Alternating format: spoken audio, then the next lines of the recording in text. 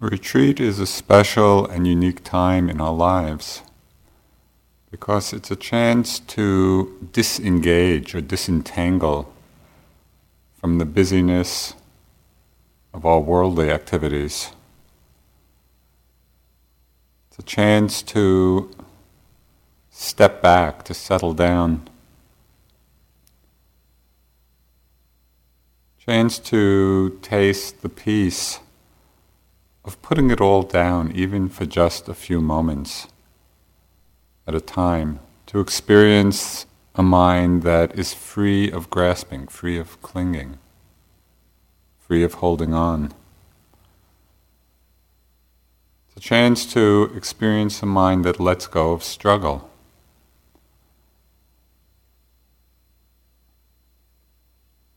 A unique aspect of the Buddhist teachings is that it begins and ends with right understanding. Rather than beginning with some dogma or some belief,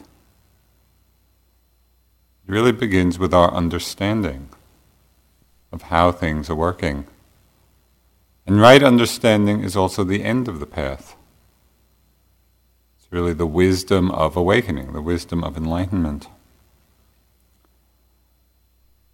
Both on retreat and in our lives outside as well, we need to find ways to keep turning our minds towards the Dharma, towards what is true, towards compassion,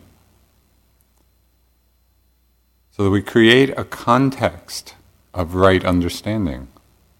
We develop a right understanding that can hold all of the many ups and downs and twists and turns of our practice. There are 4 reflections or 4 contemplations which help us do this. And they're called the 4 mind-changing reflections, or the reflections which turn the mind towards the Dharma. If we reflect on them, or hold them in our lives, and also let them percolate throughout the retreat, so that they're really in our minds, even as we're sitting and walking.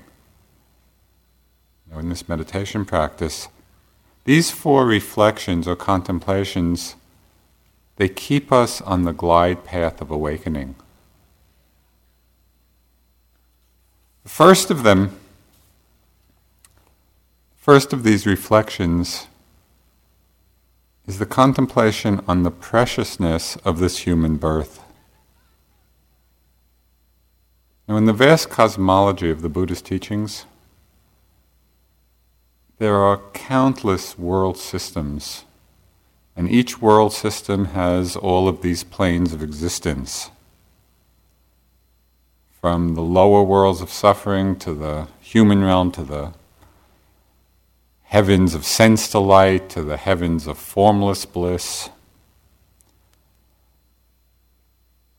There are innumerable, immense expanses of time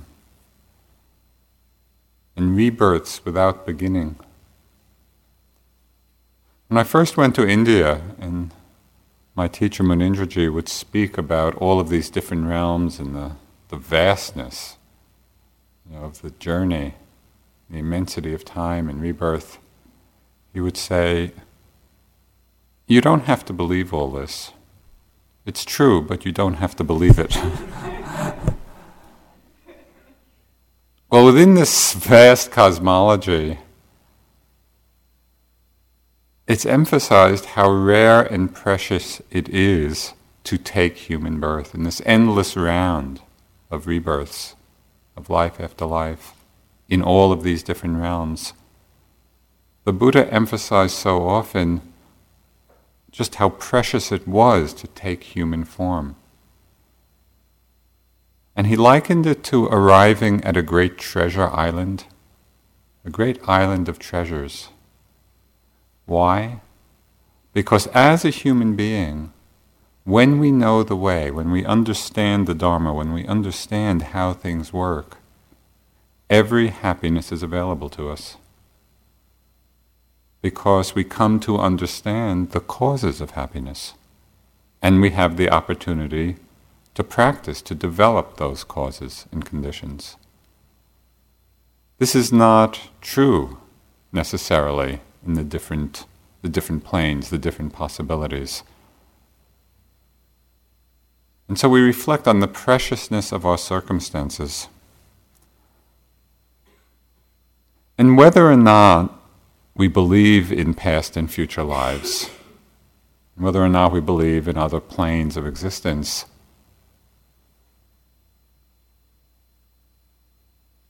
we can reflect on the precious human birth, this reflection that turns our mind towards the Dharma, in the context of this life, in the context of our experiences right now. The most basic principle in Buddha Dharma is that everything arises out of conditions. Things are not happening haphazardly. They're not happening accidentally.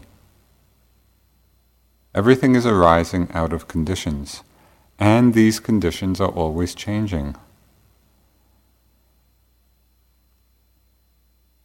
Now, we've seen so dramatically people leading very happy, peaceful, stable lives, and then something happens, and in a moment, the whole world can be turned upside down.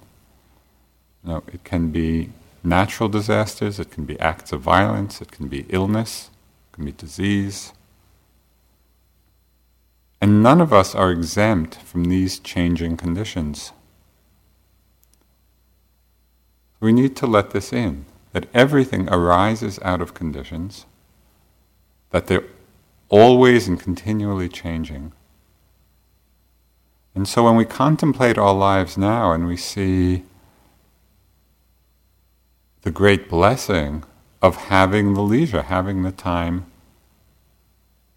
to practice, to be on retreat for 6 weeks or 3 months, to have the leisure, the time to do this, to have the interest and the motivation to practice. Can we really see them and appreciate them as a gift and a blessing in our lives, rather than just taking this circumstance for granted? When we do this, it is the contemplation of our precious human birth. That's what makes this possible. Among all the human beings on this planet, think of how few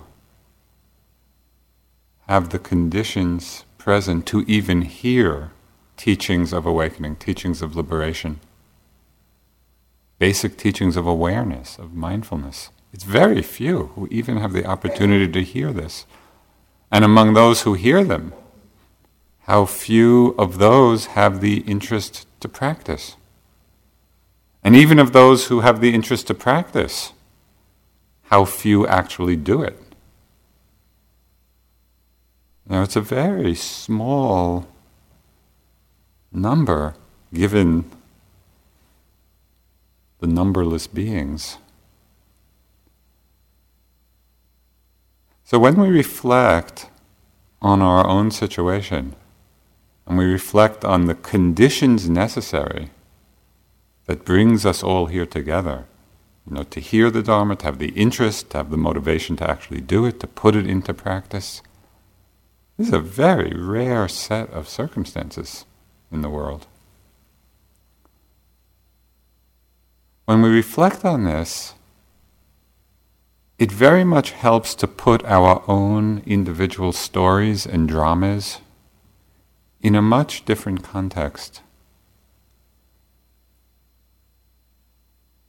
When we understand that we ourselves, through our own past wholesome actions, have created the conditions for practice to happen, when we reflect on this, it creates a tremendous sense of confidence, respect for ourselves and for everyone else here. Because we realize this is not happening by accident. It happens out of causes, and we ourselves have created those causes. Now it's like the Bodhisattva, the night of his enlightenment, as he was sitting under the Bodhi tree, and Mara came with all the forces trying to move him from that throne of awakening. And one of the last ploys of Mara was to call up doubt in the Bodhisattva's mind. Questioning, what right do you have to be sitting there? What right do you have to even aspire for awakening?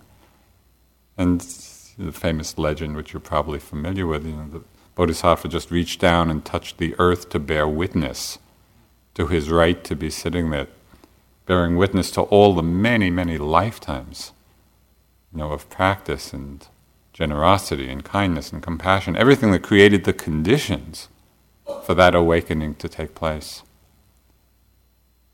Well, we ourselves have created those conditions, for us to be sitting here.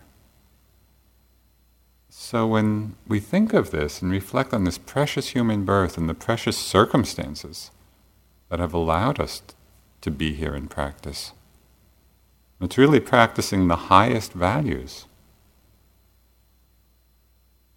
of compassion, of kindness, of awakening out of ignorance. So it engenders this wonderful sense of self-respect and confidence and respect for others. Of course, sometimes, given our bizarre Western psychology, even this instruction can be co-opted by Mara. One point when I was in Burma studying with U Pandita, I was in a place where my practice just felt like it was slogging along, day after day, week after week. Didn't feel like I was making any progress at all. It's getting low energy and discouraged. And so U Pandita, in an effort to kind of bring some joy into my mind, he said to me, contemplate your sila, contemplate your moral behavior, as a way of thinking, oh yeah, I'll do that and I'll just feel real happy. But of course, I heard the instruction, contemplate your sila, and it's like my mind immediately, the first response was, what did I do wrong? Contemplate your sila. So we have to be careful not to fall into that trap of self-judgment. Because it's not so often in our culture, in our society, where we are reminded to reflect on the wholesome things we've done, the skillful things we've done. And yet, that's exactly what engenders, a sense of confidence, a sense of faith, a sense of joy. It's not done from a place of pride. It's done from a place of understanding. Yes, these are the conditions for awakening to happen. And we have seeded those conditions in our lives, and that's why we're here. So this is the first contemplation that turns our mind towards the Dharma. It's the preciousness of this human birth, both in the context of the vast cosmology and the preciousness of our circumstances within this very life.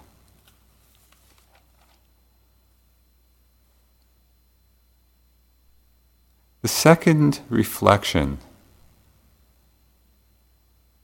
that turns our mind towards the Dharma, the second mind-changing reflection, is the contemplation of impermanence. Now what's so striking about this, and we'll talk often about it during the retreat, is that on an intellectual level, we all know that things change. This is not a difficult concept for us, or for anybody. If we went out to ask anybody on the street, do things change? Of course, everybody will say yes. Unlike, do you have a self? That's a little more pragmatic for the person on the street. But things change, everything changes. What's so strange though is we know it. and we know it clearly, intellectually and conceptually, but we don't really live from that understanding. We haven't integrated it fully. It hasn't dropped down. We're not necessarily living in that experience of change. And so this is the great challenge for us, and this is the great gift of our practice, that we begin to embody, we begin to be living the wisdom of impermanence. And as we do this, as we contemplate this truth more and more deeply, starting from the intellectual level, but really dropping down in our practice to the direct experience of it, something quite amazing happens. The heart and mind relax. When we are really seeing directly, intimately, the truth of change, that seeing deconditions grasping, it deconditions clinging. And so we feel the heart relax. We settle back into a much easier way of being with this flow. It's said that it was this reflection on impermanence that inspired the Bodhisattva, in his quest for awakening. He said or reflected that why should I, who am subject to birth and death and change, why should I go on seeking that which is subject to birth and death and change? Why should I make some temporary experience the goal of my aspirations? So it's precisely through seeing, through contemplating the changing nature of things, it awakened in the Bodhisattva, as it has awakened in all of us, an aspiration, or we could call it a wholesome desire, for something beyond birth and death. An aspiration for the deathless.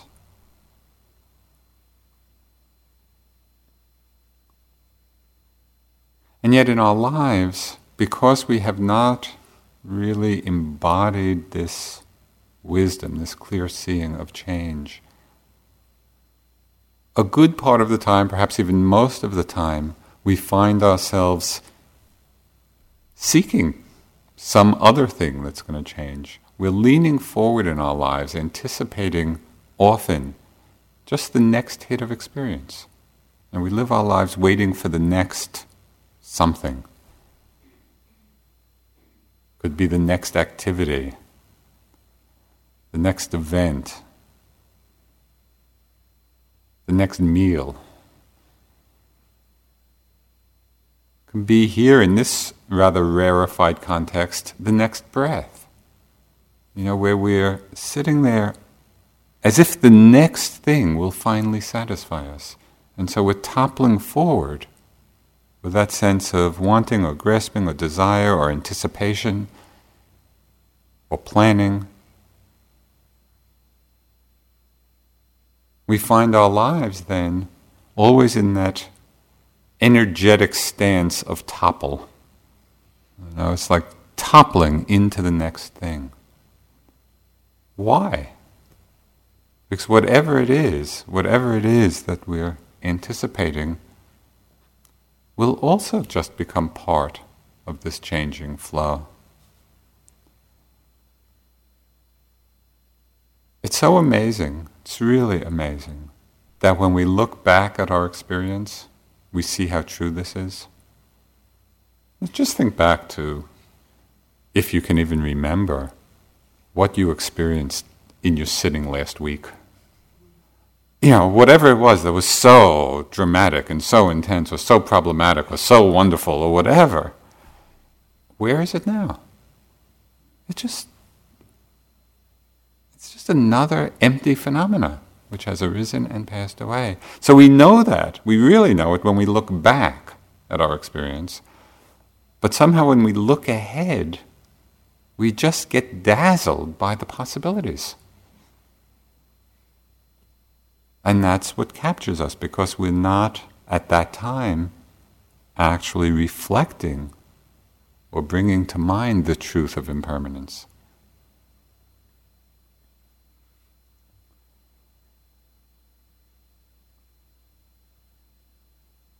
Munindraji, my first teacher, he used to say, where is the end of seeing? Where is the end of hearing? Where is the end of tasting, of touching, of thinking? It's not that there's anything wrong with these experiences. It's just that they do not have the capacity to fulfill our longing, our aspiration for peace, for completion, for fulfillment. Why? Because they don't last, because they're impermanent.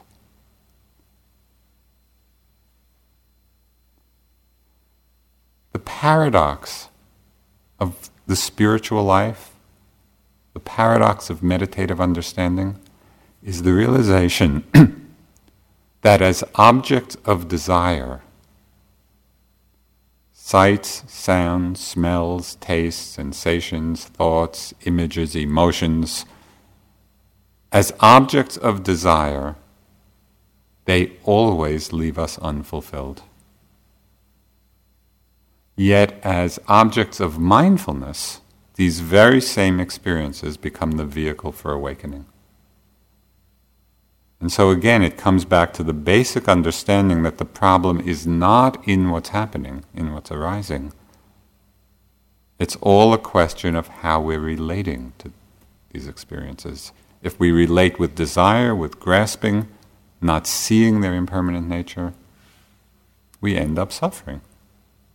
If we relate with mindfulness, with awareness, with non-grasping, these very same experiences become the path to enlightenment. So it's not a question then of closing our senses and pulling back from experience. It's really a question of opening our eye of wisdom and being free in experience. It's changing our relationship to them. So how can we awaken? How can we nurture this contemplation, this mind-changing reflection on impermanence, so that it does become strong and so that we actually are living the wisdom rather than simply knowing it intellectually? The experience, the direct, intimate experience of impermanence happens on many levels. It happens on the level of seeing the momentary arising and passing of phenomena, as often happens on retreat, in meditation. Now, it's the microscopic level. But we can also be living in that awareness of impermanence, not only on that more refined, microscopic, concentrated level, we can also be experiencing it directly on very familiar levels of experience, in things that we already know quite well. Just as an example, when you get up after the talk, if you can remember between now and then, when you get up and you start walking and you leave the hall, pay careful attention just to the flow of experience. The sensations in your body as you stand, what you see, the feeling, the sensations as you begin moving, the sights, the thoughts that may come, the different feelings. Just watch the flow of experience. And then you might reflect by the time you get to your walking place. Reflect for a moment on what happened to the experience you had when you first stood up. It's completely gone. And not only the experience you had when you first stood up, but even the experience of simply the moment before. It's all happening like water over a waterfall. This does not take Buddhahood to observe. Because this is just the fact of our ordinary experience. We simply need to pay attention. The problem is that it's so ordinary. The truth of it is so ordinary that we have stopped paying attention to it. We just overlook it.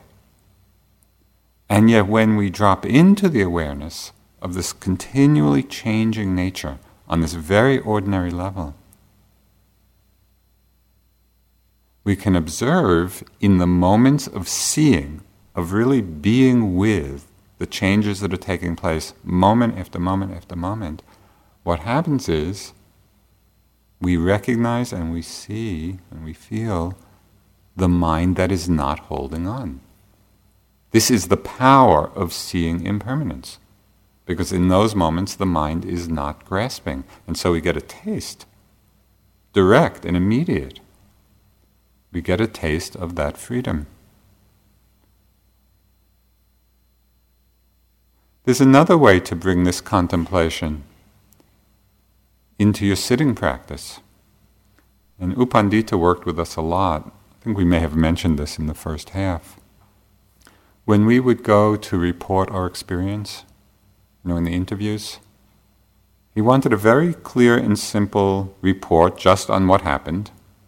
I felt the rising, and this is what I experienced. I felt the falling movement or the in and out. This is what I experienced. Different sensations happened, different thoughts. So we just report on what happened. But he also asked us to report on what happened to each experience. So sensation arose. What happened to it as we observed it? A thought arose. What happened to the thought as we observed it? Well, this was very demanding. If we were not paying attention carefully, we wouldn't know. But by emphasizing that aspect, it became so clear that whatever it was that we were observing, in one way or another changed. It either got stronger, it got weaker, or it disappeared, or something happened to it. So we can bring that quality of attention, quality of investigation into the sitting in a very exact way.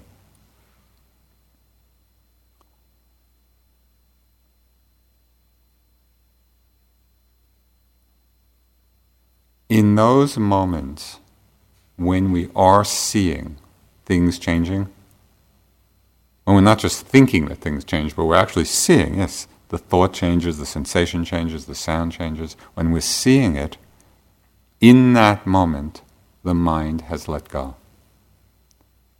And Ajahn Chah had some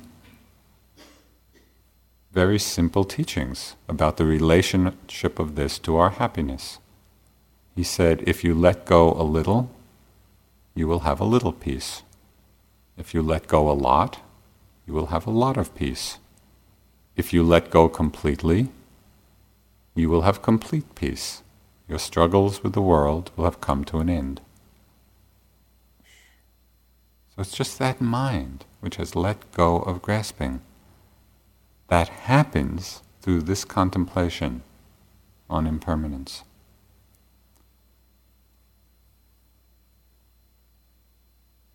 There are other aspects of this reflection, aspects which contemplate some very obvious truths of change, and when we look at them with some care, they really can jolt us out of a sense of complacency, not only in our meditation, but in our lives. So it becomes a very powerful force for waking up.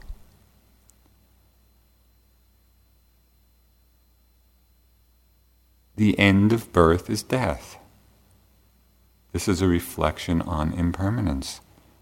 And to really look at that. As time passes, our lives are just getting shorter and shorter and shorter. And so we could really see, in terms of our lives, time is just running out. For all of us. It's inevitable. Do we really let this in? Do we realize this? Do we hold it in our awareness that our life is inexorably heading towards death. And as we let it in, does it frighten us? Or does it inspire us? What's our relationship to it? It's so interesting that in our awareness of death, we're so focused on other people dying.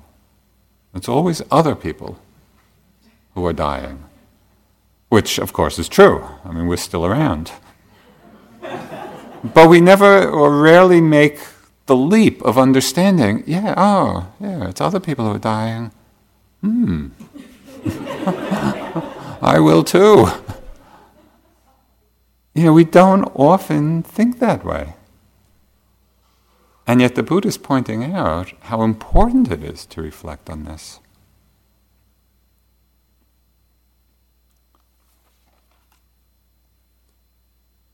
A great reflection, it's a wonderful contemplation, is to imagine oneself being on one's deathbed. Really, and to just try to imagine being in those dying moments.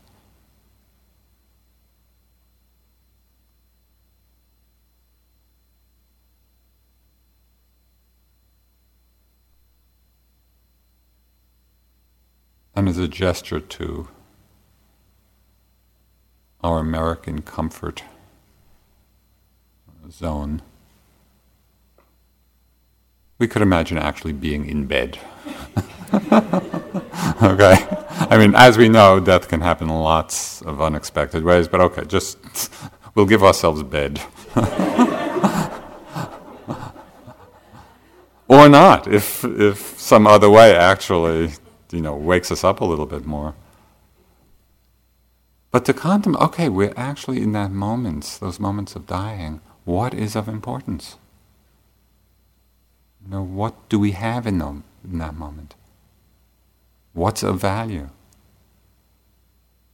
It will only be the quality of our minds, the quality of our understanding. That is the only thing that will be of value. So of course the challenge is to really be asking that question now so that we can make wise choices for what we do and where we put our energy.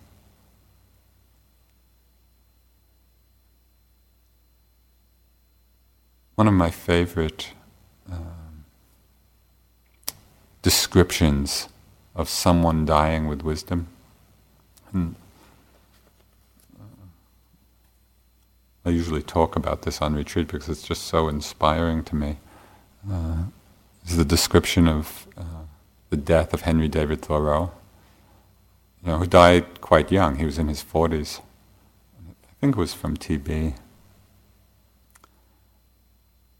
But the same wisdom he had about the natural world, it was that same wisdom he brought to bear about his own life and death. This is somebody a friend of his describing his death. Henry was never affected, never reached by his illness. Very often I have heard him tell his visitors that he enjoyed existence as well as ever. He remarked to me that there was as much comfort in perfect disease as in perfect health, the mind always conforming to the condition of the body. The thought of death, he said, could not begin to trouble him. None of his friends seemed to realize how very ill he was, so full of life and good cheer did he seem. One friend, as if by way of consolation, said to him, "Well, Mr. Thoreau, we must all go." And Henry replied, "When I was a very little boy, I learned that I must die. So of course I am not disappointed now. Death is as near to you as it is to me." Some of his more orthodox friends and relatives tried to prepare him for death, but with little satisfaction to themselves. When his Aunt Louisa asked him if he had made his peace with God, he answered, "I did not know we had ever quarreled, Aunt."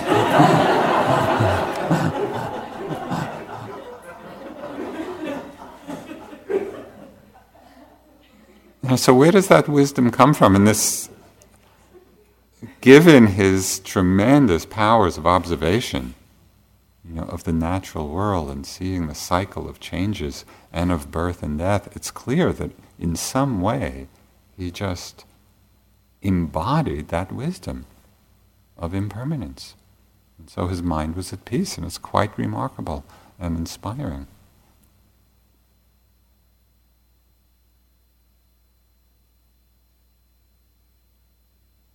Another contemplation of impermanence, the end of birth is death.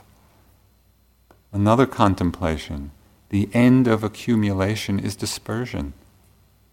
When you think of all of the things and all of the time and effort we spend in our lives accumulating things.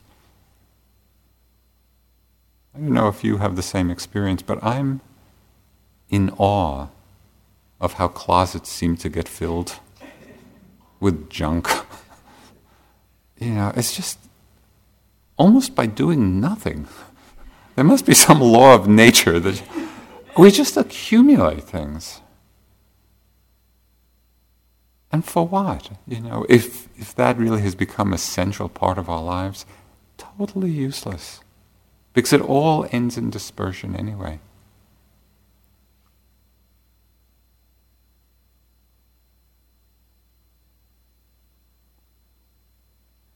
The end of all meeting is separation. So another kind of contemplation of impermanence. No matter how close our relationships are, the end of all coming together of people, one way or another, will end in separation. This is just how it is. It's the truth of impermanence. And yet how often do we get so entangled in our attachments and our relationships that the parting becomes a source of overwhelming sorrow and grief? It's through not understanding, it's through not having integrated that basic wisdom. The Buddha said in commenting about how people hold so tightly, in their attachments and relationships, he said in the course of endless lifetimes that a person has shed more tears over the loss of loved ones than the water in all the great oceans. Just think of what that would mean.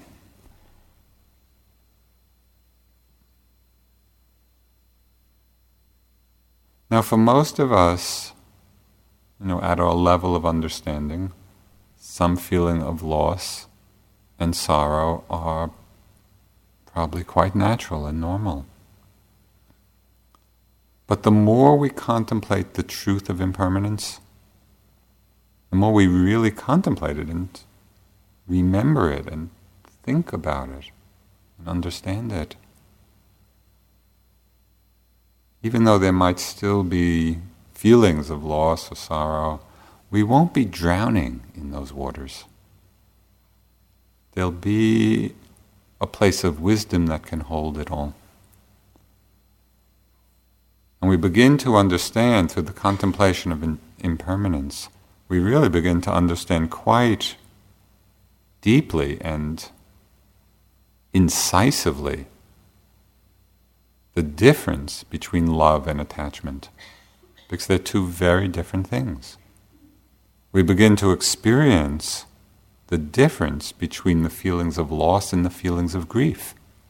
They're two very different things, although it often gets confused.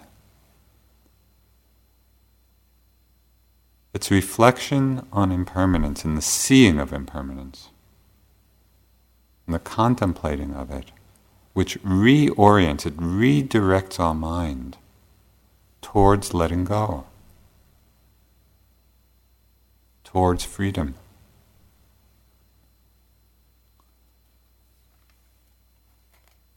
So the first reflection that turns the mind towards the Dharma is the reflection on the precious human birth, the preciousness of our circumstances, and how rare it is, and how we ourselves, through our own past actions, have created the conditions for us to be here. Second reflection that turns our mind towards the Dharma is the contemplation on impermanence, on all of the levels. I talked about. The third reflection that turns our mind towards the Dharma is the contemplation of the law of karma. And last week I spoke quite a lot about that, but tonight just mention a few aspects, elaborate a few aspects. Basically, the law of karma is the understanding that actions have consequences, that actions bring results.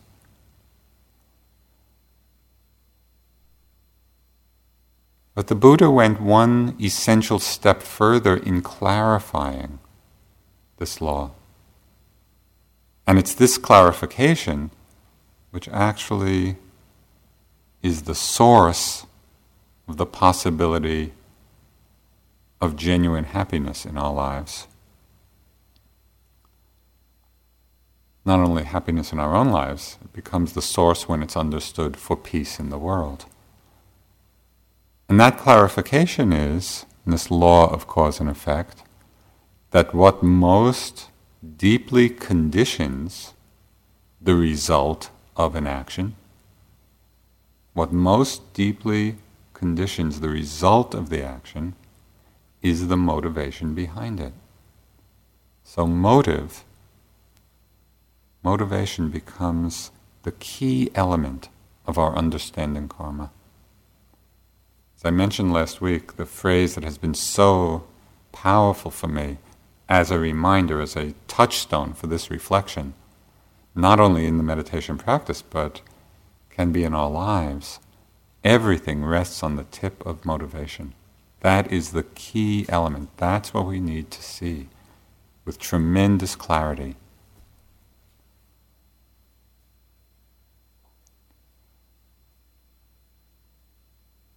The great gift of the retreat is that it gives the opportunity for us to quiet down enough so that we actually can see our motives.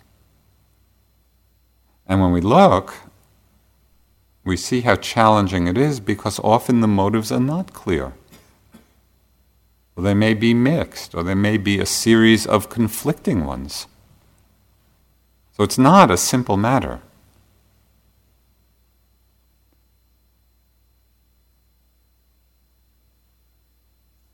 A couple of years ago, I was on retreat and I was reading through some of the suttas, and I came across a sutta, a discourse of the Buddha, that I thought Sharon would really like for her book on faith.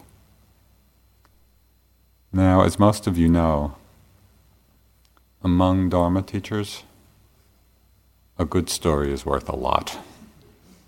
Right? There's kind of a vulture-like attitude around a good story. So I came across this in the sutta, and my first thought was, oh, this will be great for Sharon. And my second thought was, no, I'm going to keep it for myself. And my third thought was, no, I'll give her the story, and that way more will come back to me.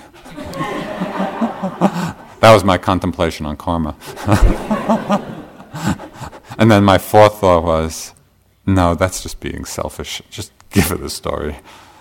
But I'll tell her what I'm going through. And sort of really hoping to inculcate some sense of debt. So I'm just watching, because I was on retreat, I could just watch my mind go through all this. And so at a certain point, I just kind of said, Joseph, where in all of this kind of is a moment of just purity, a moment of generosity? Because it was such a series of conflicting motives. What was really interesting for me was to see that in the midst of this long train of thought, I abbreviated it quite a bit. In this long train of thought, I saw there was a moment of genuine purity. And it was in that very first moment, when I just had that first thought, yeah, this would be a great story for Sharon. And what was interesting was, I realized that even though I had all these other mixed motives, after they had run their course, I could always come back to that moment of purity. That was there, that was available, that was accessible. But it was only accessible when we're aware, when we're actually paying attention and not simply acting out the mix of motives. It's awareness of our motivations that gives us the space and the possibility, letting go of the less skillful ones, acting on the skillful ones. That is the tremendous power of mindfulness.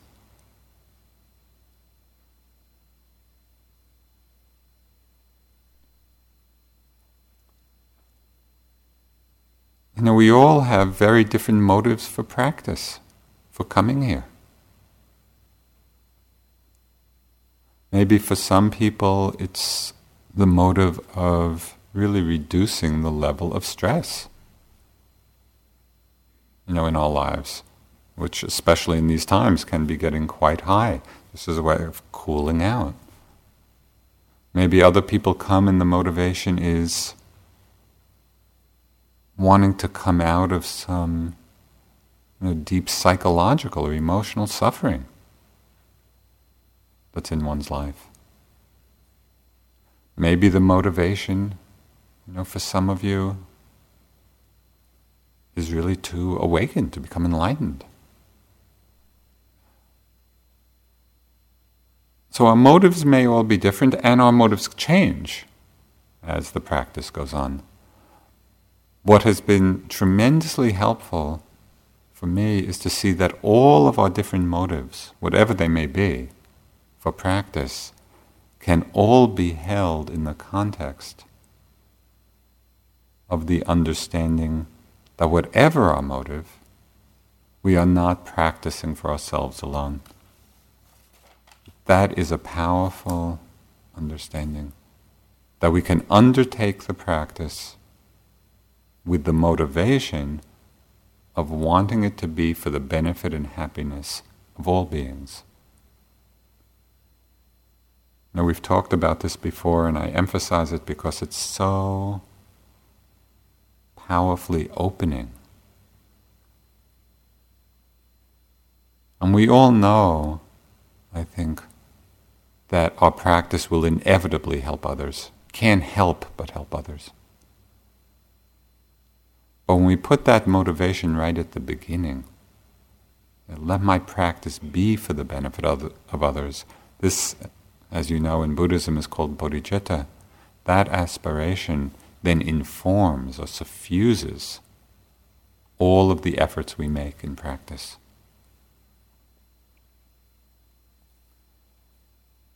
So one very obvious question arises, and it's, I think, an important question.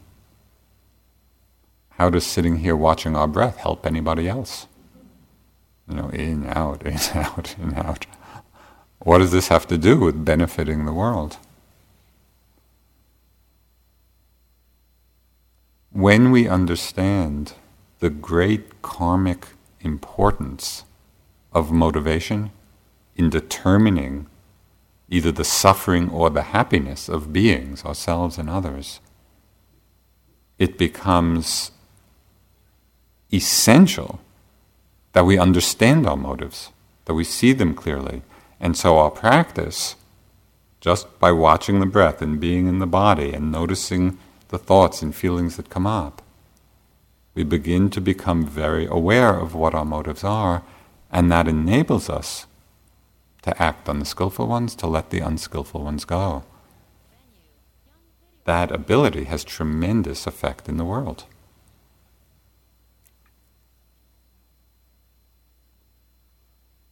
There's one teaching which I've kind of put into a modern context that says if you came down to breakfast in the morning, okay, so just imagine this scenario.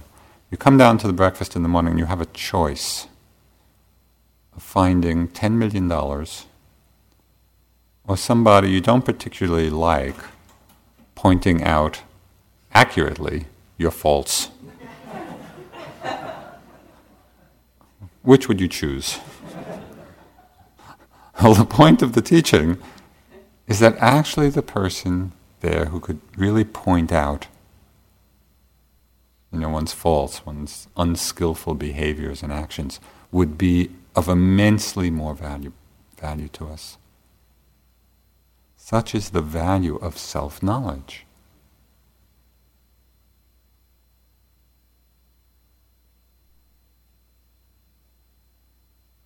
It's helpful as we undertake this practice of self-knowledge to have a sense of humor along the way, because I believe it was in Kazantzakis' book, Zorba the Greek, where he said self-knowledge is always bad news.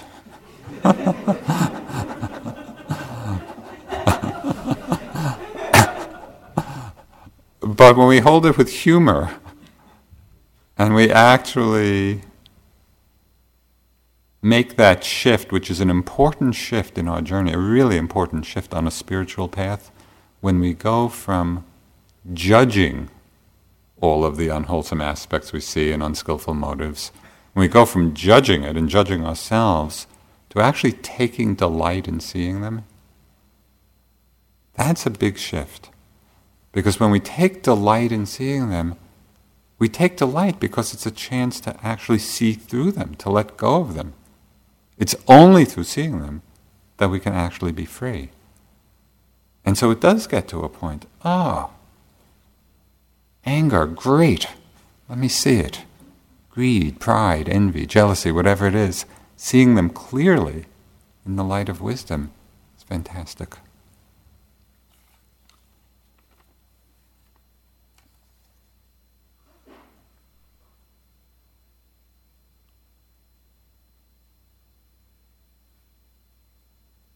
The second way that our practice benefits others, actualizing bodhicitta, is the understanding that the freer we are, the more effective is our help to others. Two people stuck in the mud, very hard for them to help each other.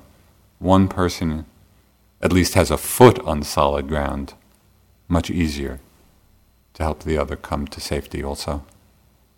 The freer we are, the more effective is our compassionate action in the world.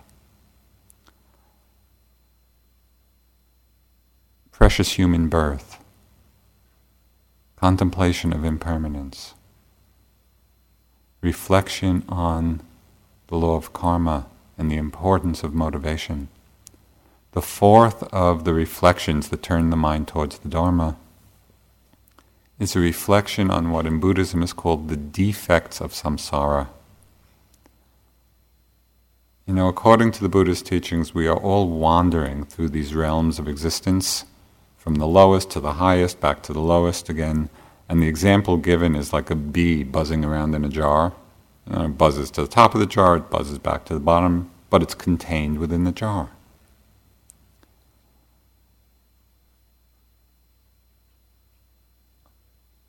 And we keep doing this. This is the samsaric rounds. We keep doing this until we awaken from the dream of ignorance.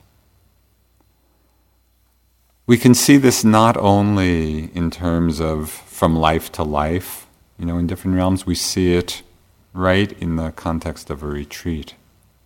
Within one day, how many different worlds have you inhabited? How many different realms? You might have happy thoughts about your family or friends. You might think of work, your work situation, and maybe feel frustrated or excitement about some future plans. You might feel angry, somebody being difficult, or you might feel depressed about the world situation. You might feel calm from your meditation practice. Just up and down, up and down, up and down, as the play of emotions and thoughts and feelings cycle through.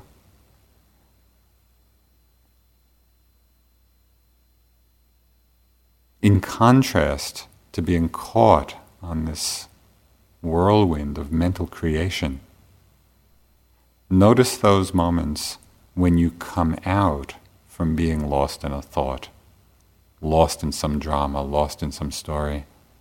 It's like coming out of a movie. And it is that feeling, as if you come out of the movie theater and all of a sudden, oh yeah, that was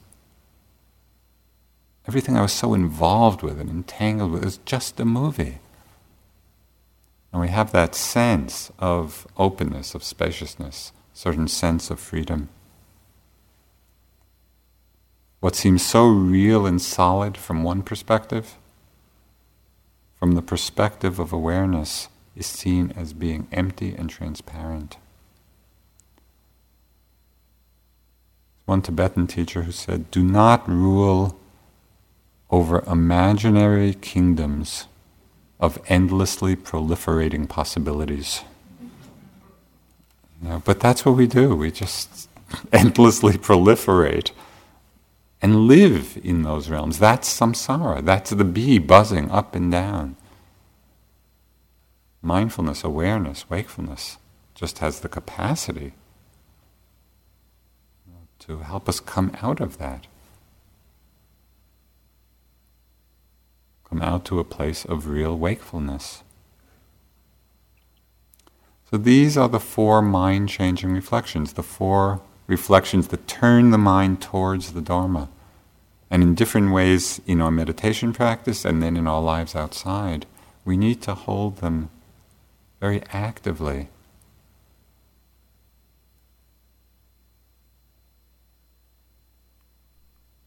Because they do turn our mind towards the Dharma. They turn our mind toward the nature of this mind. They turn our minds towards freedom. And all of it, all of the work we do, all of these reflections, all of our practice can be held in that larger motivation, that larger aspiration. May my practice, may my life be for the welfare, the happiness, and the benefit of all beings. We concede that. We concede that aspiration at the beginning of a sitting or the beginning of a day. Just with the thought in whatever way you phrase it. May I quickly be liberated for the benefit of all. And there can be a dedication of merit at the end of a sitting or the end of a day. May the merit of this practice be joined together with the merit of all the wholesome actions of the 3 times. So we connect our own efforts with the efforts of all beings in all times. It makes it a very huge offering. May the merit of my practice be joined with the merit of all the skillful actions of the 3 times, past, present, and future. And may it all be dedicated to the welfare, the happiness, the liberation of all beings. Let's sit for a few minutes.